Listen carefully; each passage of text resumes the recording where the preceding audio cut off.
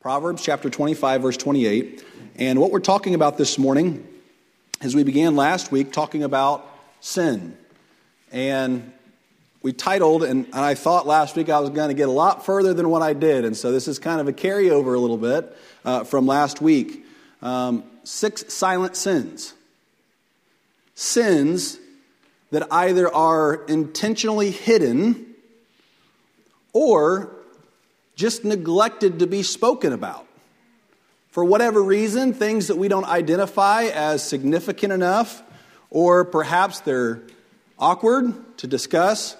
And that's kind of what we started on last week, and we want to address one of those this week. And so Proverbs chapter 25, verse 28 is where we'll take our reading, and we'll try to also look at some other scriptures this morning if the Lord will help us to do so. It says this: "He that hath no rule over his own spirit is like a city that is broken down and without walls." So again, it's Proverbs 25, 28. "He that hath no rule over his own spirit is like a city that is broken down and without walls." The title of our message this morning is Addiction and Self-Control. Addiction and self-control. Now, the writer of Proverbs here gives us this picture of what it is like to have no self-control. And so in my mind, when I read this text, I see exactly what he describes. There's a city, and let's just assume for the moment that it's a bustling city. It's not a dying one. It's one that's strong, and it has a lot of industry. And of course, my mind, for whatever reason, I think back to biblical times, since this is when it's written. So I'm not thinking of a city as we would recognize it, but one that perhaps the writer would recognize.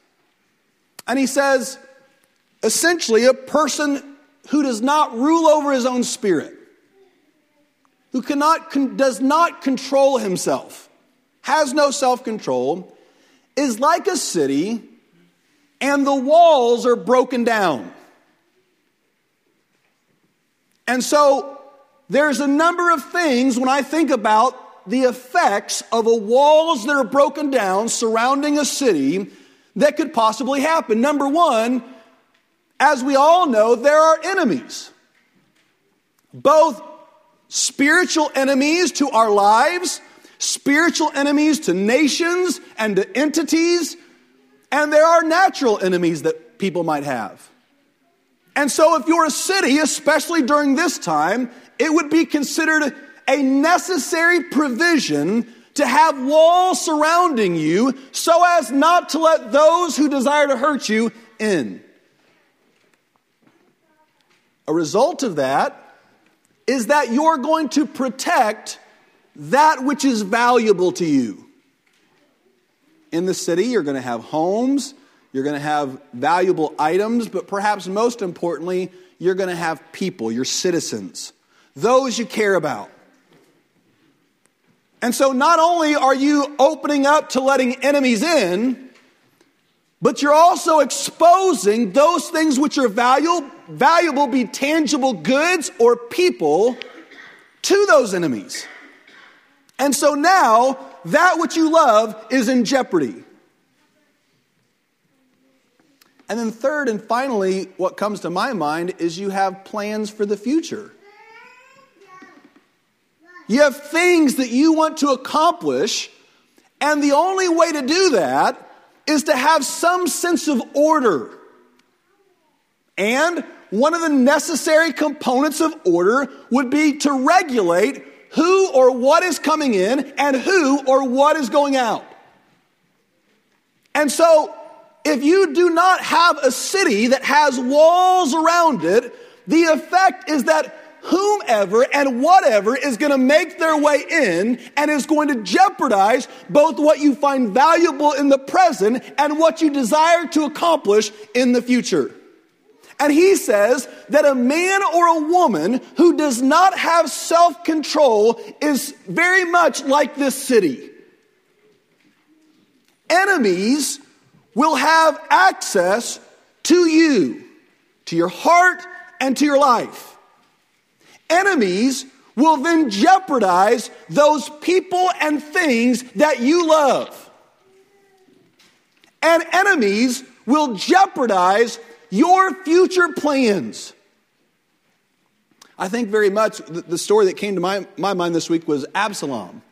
Remember, David had a son named Absalom, and one of the things he did when he tried to take over the throne is that he conveniently stationed himself outside of the city, and when people were coming into the city, Absalom, if he could discern in some way, he was able to discern that they were coming to the city with a grievance, that they desired to be judged or reconciled. And Absalom, in an attempt to turn the hearts of the people coming into the city, would basically say something like, I've heard your grievance, but there's nobody in the city that the king has appointed to be a judge over you. But if I were a judge, I would remedy your situation. And slowly, as people were coming over a period of time to the city, their hearts begin to have an affinity towards Absalom and at the same time against David. He changed the hearts of the people. See, when we do not have self-control, slowly and methodically, those things that are controlling us begin to change us. Our appetites, our desires go unchecked. And suddenly, it's not just about our activity, but it's about the person whom we have become in light of the uncontrolled activity. We have changed. Here, the person who wrote this proverb is telling us it's necessary to have self-control. This morning, as we talk about that, an obvious form of, I'll use these words synonymously, intemperance. Right? So, for any of our young people here, to temper yourself is to limit or control yourself. So, temperance, the Bible speaks highly of. That you have the ability, and we'll talk about that in a moment, to limit those things which you crave. And so, someone who is intemperate is someone who does not have that control or yields continuously to pleasure or refuses to experience pain. A form of intemperance is addiction. Now, I'll just tell you right up front, I do not agree with the way that our culture defines addiction. They'll call it a disease. And it's not to suggest that there cannot be physiological components to addiction, because there may very well be. There is. But tucked within that explanation, tucked within that definition, is a clear attempt to avoid the judgment of God. What it attempts to do is divorce a person's actions from the consequences and the judgment that is going to come from their actions. And yet what we find in Scripture is that you and I are responsible for the things that we say and do. And when we try, or when the world tries to convince us that we can perform things and do certain activity that God has deemed sinful, that we can speak in ways, either with a form of harshness, either with gossip, or whatever the form of speech may be, that God is called sinful, and yet because of something within us, because of some disease, that we are not responsible for what we have done, that is a lie. And what Satan tries to do is enable and give comfort in people's sins that they might not seek to change. But listen, the biblical antidote for addiction is self-control. And the Bible teaches us self-control is not just a disciplining of the will. Right? Because there can also be an opposite attitude. One is, it's a disease, there's nothing you can do about it, let's cater to that person's weakness. The other is, you just need to toughen up. But the Bible gives us a different story. The Bible tells us that temperance or self-control is a gift of the Holy Spirit. So when we think about the moment that God saves us, we often can go to the book of Galatians, and I'll turn there very quickly. You know the scripture, no doubt. It tells us about the fruits of the Spirit. It says this, but the fruit of the Spirit is love, joy, peace. Now, very often when people describe their salvation experience, these three things tend to emanate in the description. God gave me a great love for people, and I'm not going to, in any form or fashion, say that that's not the case, because that's what happened to me. There was a love. There was a joy that was present that replaced the feelings of turmoil that had been. But in addition to those discernible and experiential, those feelings that I got, was also a means to accomplish things. Long-suffering is another gift of the Holy Spirit. Long-suffering doesn't feel good, does it? When you're patient with somebody? No, it doesn't feel good at all. But it's a fruit of the Spirit.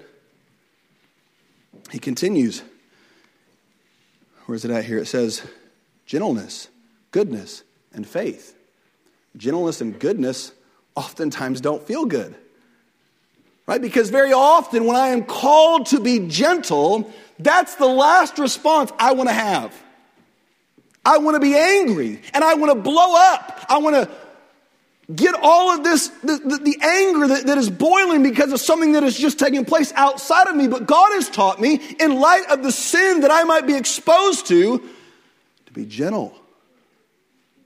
To not be harsh and demeaning. That is a gift of the Holy Spirit. And he comes here and he tells us as well, meekness, and then the last one he says is temperance, self-control. Let me look at another scripture really quickly that tells us about self-control. This is what Paul wrote to Timothy in one of his last letters. For God hath not given us the spirit of fear, but of power and of love and of a sound mind. That word sound mind means self-control. So when God saved us, he gave us a spirit of self-control. So let me ask you a question. If you have lost the joy of God's salvation, and that can happen to Christians. Very frequently we hear Christians testify that they go through a prolonged period of their life or a season of their life where they're discouraged and they're depressed and they begin to pray. And what do they begin to pray for? God, restore to me the joy of thy salvation. They echo the sentiment that the psalmist wrote because they know that the fruits of the Spirit, that what they have access to is an experience greater through the help of the Holy Spirit than what they're presently receiving. But what if a person lacks self-control? What if your spirit, or rather your flesh, dictates to you what you're going to do? Well, let me give you a piece of advice. Pray that God would give you self-control. That he would enable, that he would help you to have self-control. Self-control can be worked on, but it is also, just like all the others can. All the other fruits of the Spirit are things that God and I have to be co-laborers together to develop in my life. Self-control is one of those. So as we look at addiction, as we consider for a moment, and I want to say this just for a moment. I think addiction is much more pervasive than what people realize in our culture. We're addicted to consumption like no other culture has ever been, because things in comparison to what they have been are so accessible and cheap that even people that live presently that don't live in our country cannot conceive of the amount of things that we can consume and want. Be that not only, I'm not just talking about eating something, but consume anything with our eyes, with our ears, with our mouth. We have access to an incredible amount of things for extremely cheap. And because of that, there can develop this attitude, well, if I can afford it, if it's not patently sinful, then I ought to be able to consume it. And perhaps from a political and economic standpoint, that's correct. But from a spiritual standpoint, ought it be correct? I would say no. What are people addicted to today? What are things that people struggle, me included? I told you last week, these things hit me in the heart because I see, when I look at the reflection of Scripture, I see myself. And so this morning, what are things that people struggle in our culture with resisting and controlling? Well, there are obvious ones, right? Like the two that we think of when we think of addiction is alcohol and drugs. And certainly, I'll say this morning, there are many people who presently struggle controlling those substances. I would give a warning to all young people here this morning that there is a sense to which Satan will make those things look appealing, and it will cause your inhibitions to be relaxed, and you'll think, you know what, I can control it. But listen, there's a monster in those things that you don't presently see.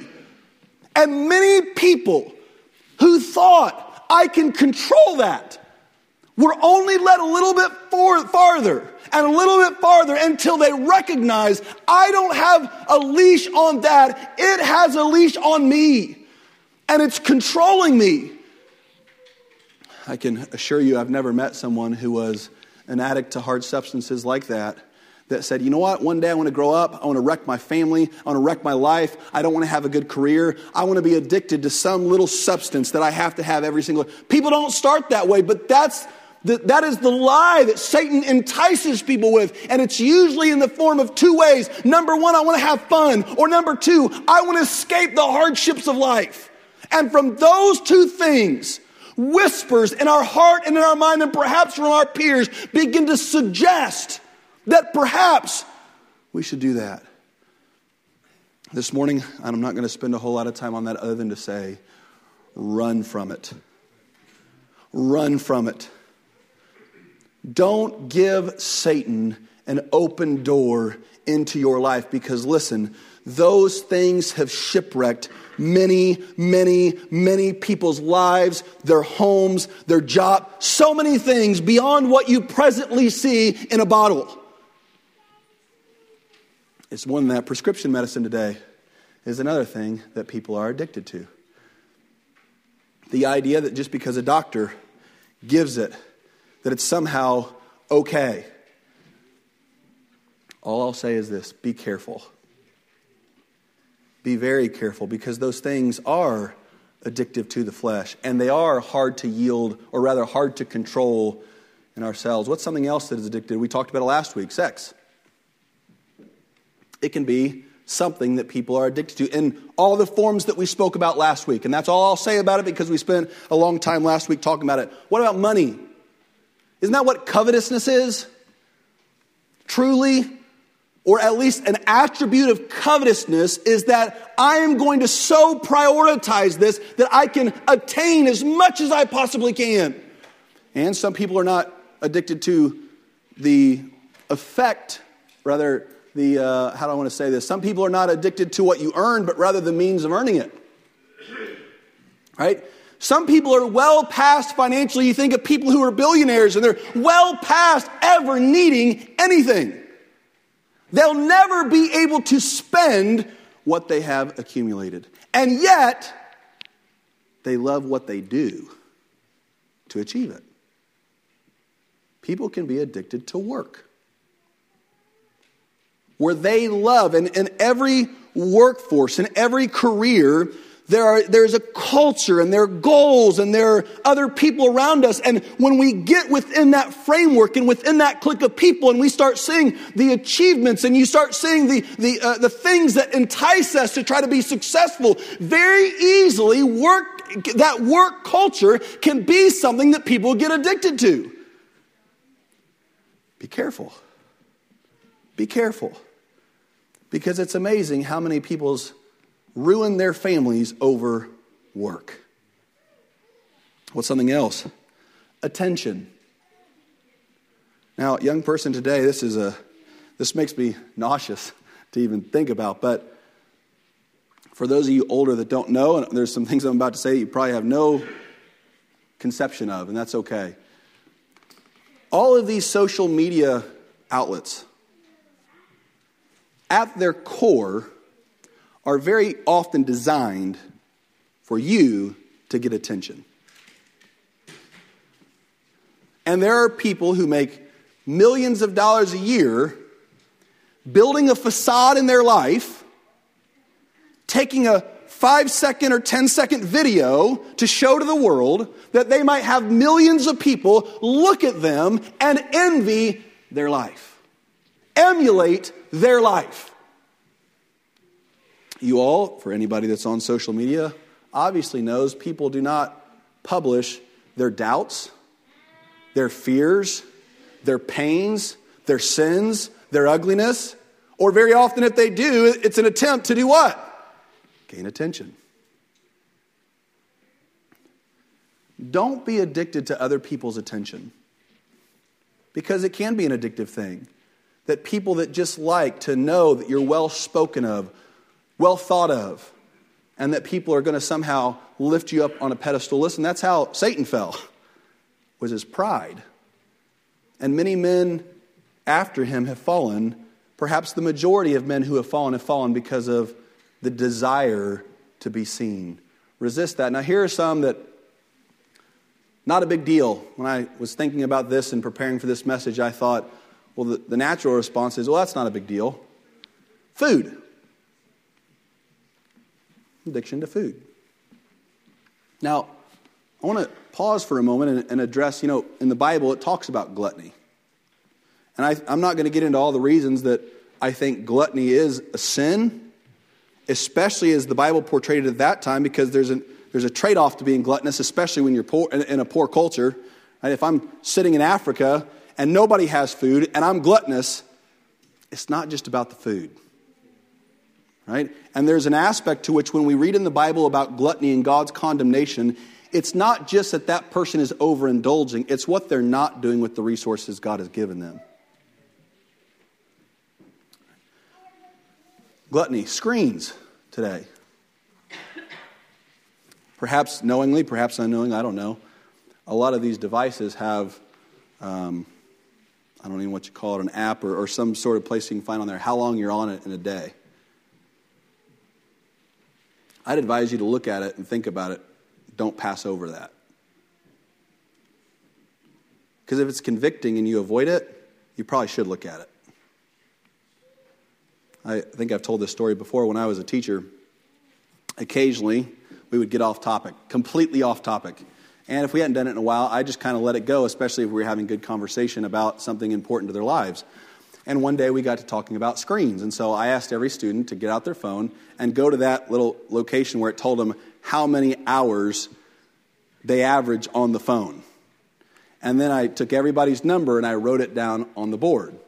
And it was in the afternoon, it was about 2 o'clock in the afternoon. And so up to that point, just to 2 o'clock in the afternoon, that day, the average had been somewhere between 7 and 8 hours. And I couldn't believe it. One girl, and I saw it for myself, the phone was being used for 12 hours up to that point. And I was just amazed because I knew that there had been an addiction in our culture with our young people to those devices, but I had no idea the severity until that moment. Can you go without it? Really, that's a question that you have to ask yourself about addiction. How do you know when you're addicted to something? Well, first of all, can I do without it? Can I set it away?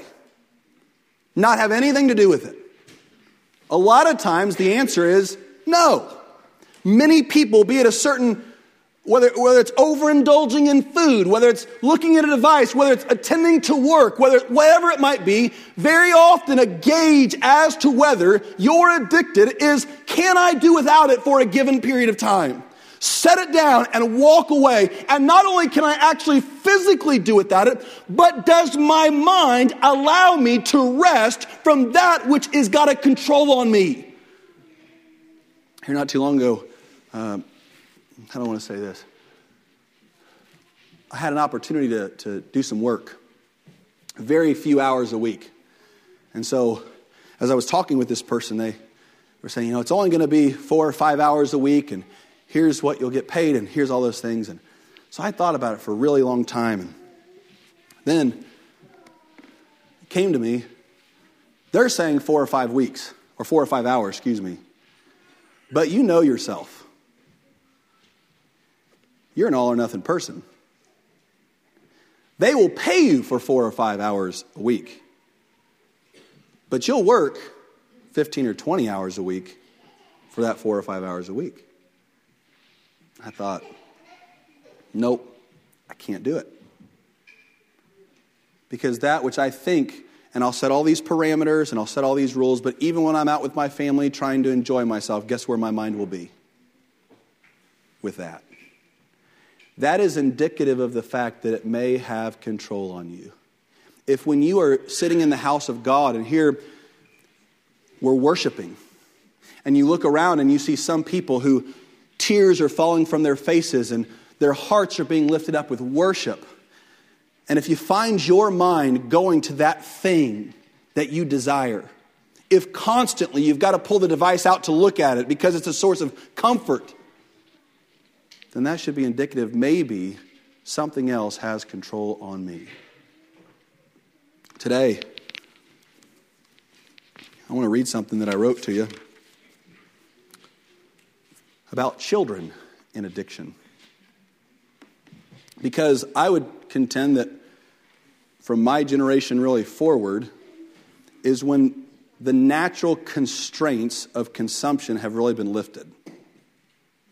Or in other words, there's a lot more stuff available now than what there was perhaps previously. And I would say that a primary job of a parent is to teach their child self-control. So consider this for a moment within the context of the children in our culture, okay?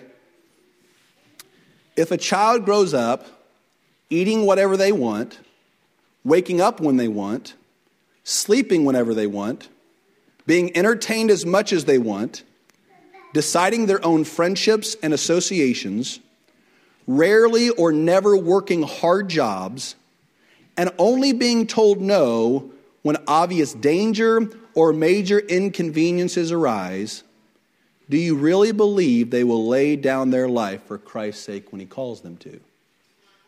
Do you believe they will forsake all to follow Him? Do you believe they will aim to bring every thought captive to Christ?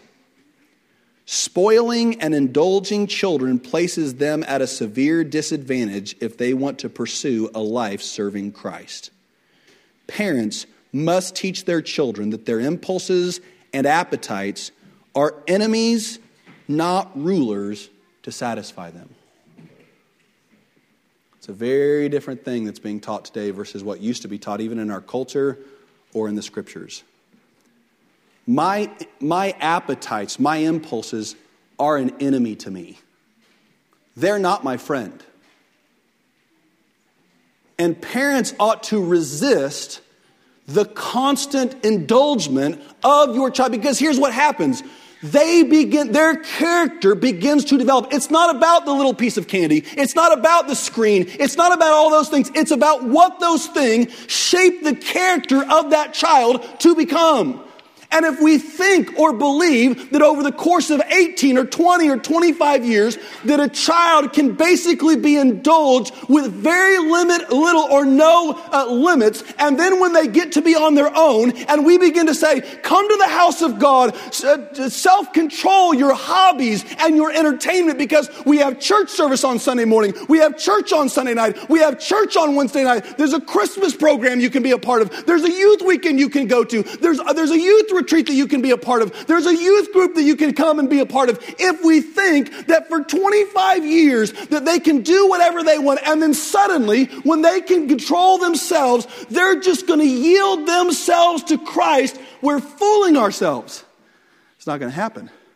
And so what it would be the job of the parent to begin to force their child Now, here's what parents are very often afraid of, because there's this idea today, and I'm not sure where it came from, that never force a child to do anything.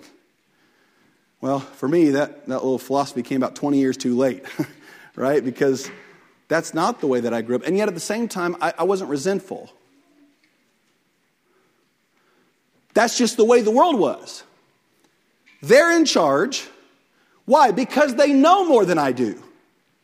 Because they understand the world greater than what I do. And it may make me mad in the moment. And I may say some mean things about them and mumble them under my breath. But what my parent knows is that what they're doing is for my good. Here's a disclaimer. Make sure that if you do that your intentions really are for your child's good and not for your own convenience. Here's what builds resentment in a child. When you're forcing them to do something because you just don't want to. And they look and they see this pattern of behavior in dad and mom. Well, dad and mom have no self-control. And they're just making me their slave so they don't have to demonstrate self-control and hard work. No. I want my children to know, I'll get in the ditch and dig with you. But that doesn't mean you don't get to get in the ditch and dig. You got to get there too. And you got to work hard. Because there's a form of self-control and self-discipline that is developed from hard work alone. The Bible commends the little ant, doesn't he? Small creature. Why? Because he's not a sluggard. Because he does work. But listen, this morning, if you're a parent and your most important ambition for your child is that they truly become a disciple of Jesus Christ, recognize that cannot and will not happen without you purposely teaching them self-control. You have to do it. Perhaps today we have so many erring from the generations in the last 2 generations because that wasn't taught. Peace was gained in the moment. Listen, I would say this. If I'm resentful for anything, and I'm not, but if I'm angry about anything from the past, my childhood, it is not that they required me to demonstrate self-control. Rather, it's because they didn't require it. I'll give you a couple analogies. The piano. I can't read music. That really bothers me in the sense of playing the piano. I listen to Brother Moran, you're here, and I listen to Brother Jeff Moran, and I have an envious spirit. I listen to him play, and I've seen him get up and not have a book and play, and I've seen him not know a song and have a book and play it perfect. And there's a part of me that is envious of that ability. When I was taking piano lessons, I took about 7 or 8 lessons. And I learned to start playing by ear, and so I said, okay, I'm about 17, 18 years old. I'm going to go and take lessons to learn to play the piano. And I went to the piano. I had a really good piano teacher who had taught many students how to play. I sat there, and when you go from playing all over the piano to then just playing Mary Had a Little Lamb with 3 fingers, what do you need? Self-discipline. Right? So after 7 or 8 lessons, I quit. And I was permitted to quit. Right? Now, I know some situations are more complex than that, and I'm just simplifying it for this lesson's purpose. I'm upset that I was not forced to demonstrate self-discipline because now I have a desire that cannot be attained because I didn't develop the self-discipline. See, when we fail to develop self-discipline and temperance, it robs the future from accomplishing great things. Because those character qualities and those things worth developing often take a long time to develop. I was 17 years old the first time I ever read a book. I had just got called to preach. And I can vividly remember picking up the book and reading about 2 pages and shutting it. Why? Because I didn't have the self-discipline to sit in one place without all the distractions and read. And finally, God began to convict me and say, listen, you maybe have not developed self-discipline over the last 17 years, but you can start now. And so here's what I began to do. I'm going to read for 10 minutes, and I'm not going to look up from the book. No matter what, I'm going to read for 10 minutes. And a couple weeks later, I'd set it 15 minutes. No matter what, I'm going to read and develop this self-discipline. Now, imagine if all I'd ever done is stuck with that 5 minutes of self-discipline. How can you learn the Bible in 5 minutes of an attention span? You can't. Here's another way this idea of self-discipline. I want to say this. There are two things. I'm going to begin to conclude with this. There are two things that I can think of that are severely lost when a person lacks self-discipline. Number one, we fail to glorify God because we submit to our will above His will. When God commands us specifically to do things, if we lack self-control, we will indulge in our will and not God's will. And I want to note, you develop that self-control often with the development of controlling little things, small things. We'll choose to serve self instead of God. Here's another point I want to make this morning that really dawned on me this week that I'd never considered before. The lack of self-control is most noticeable during times of crisis. That's whenever you recognize when people lack the gift and development of self-control. Let me give you an example. I was reading this book about Winston Churchill. I've always had a great fascination with him. And there was a point prior to America entering into World War II in the 1940s. You've probably seen, I haven't seen it that I remember. There's a movie that just came out a few years ago called Dunkirk. And it's a reenactment of that scene. And I'm sure some of these small details I'll get wrong, but there's approximately 300,000 British troops that are fleeing from France because the Nazis are winning, and they're trying to get back to England to begin to prepare for the Battle of Britain. And as they're retreating, they need a little time to be able to get from where they're at back to England without the Nazi regime destroying them. And so I was reading this book, something I never knew, and it said that Winston Churchill sent a message to a general in a city, I think, called Calais. And he basically said, it's vital that you, in the very least, slow down the Nazi regime. Make your stand there worthy of being called a Brit. Because if you fail to do so, the name Britain might be eradicated from the face of the earth forever. So here was what he told him to do. Fight until you're all dead. Because there's a cause greater than you. It was said before Churchill sent that telegram or that message, it was in the middle of the night, it was 2 a.m. And when he had begun to reason the only solution, possible solution, he went out and he walked in the garden by himself. And finally came to the conclusion, the only thing that can be done is that these men give their life for others. I have often thought about what that would be like in a battle.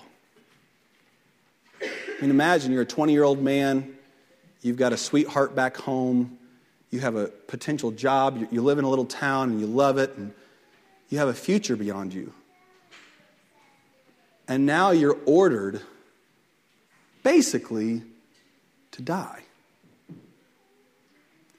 Do you have the self-discipline, as Timothy tells us, or as Paul tells us in Timothy, to be a faithful soldier? To hold the line for something more valuable than yourself? Or will you flee? Think about a marriage in crisis. I mean, in real crisis. Have you ever heard stories before of a woman who's been afflicted with a terrible disease? And she's perhaps dying, and it's perhaps been a long time. And her body has changed, and her mind has changed. And then all of a sudden, what happens? The husband flees. He abandons her. His lack of self-control became noticeable when? When marriage wasn't pleasant and happy and fun. It's when it was difficult. In the work of the Lord, it is absolutely no different. In our day, I've seen very often young people come into a church and we're not as spiritual as what we ought to be. And we're not evangelizing to the community as effective as what we would like. And we're not reaching and there's not excitement in the house of God. And so rather than maintain the self-discipline and stay faithful to God, what happens?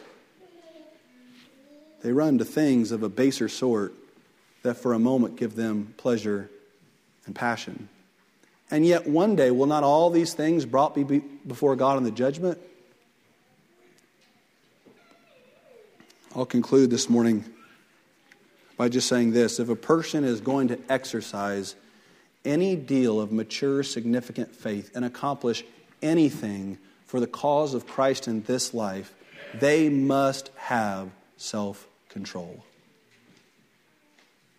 They must be able to put their body with the help of Christ. We've already tried to establish that with the help of the Holy Spirit. But listen, there are times when, have you ever felt the battle come, like you felt the battle warring within you between what you wanted to do and what God wanted you to do? And it welled up in you? Have you ever had those moments where, perhaps, just to use a simple analogy, and I'll close, you're angry about something, really angry, and you're about to just blow the top off on somebody. And then you're stopped. And you really, really want to say what you want to say because it's a really good put down. It's going to alleviate some of that pressure inside to just react. And yet, you hear either the voice of your conscience or the voice of the Holy Spirit saying, no.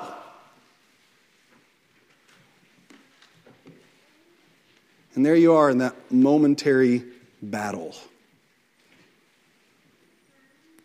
More often than not, whenever a person is seeking to be conformed to the likeness of Christ by developing self-control, that happens frequently.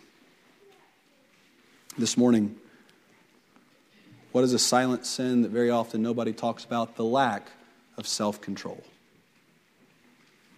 If we will accomplish anything as a church or you as an individual for the cause of Christ, even when Paul said, it's an incredible thought, take every thought captive.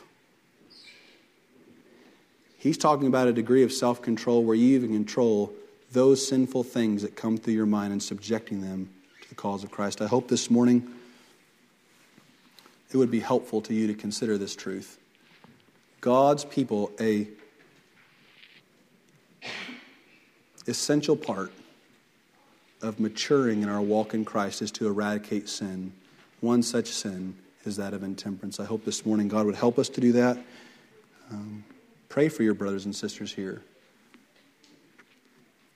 I'll give you an exercise to try. 40 days.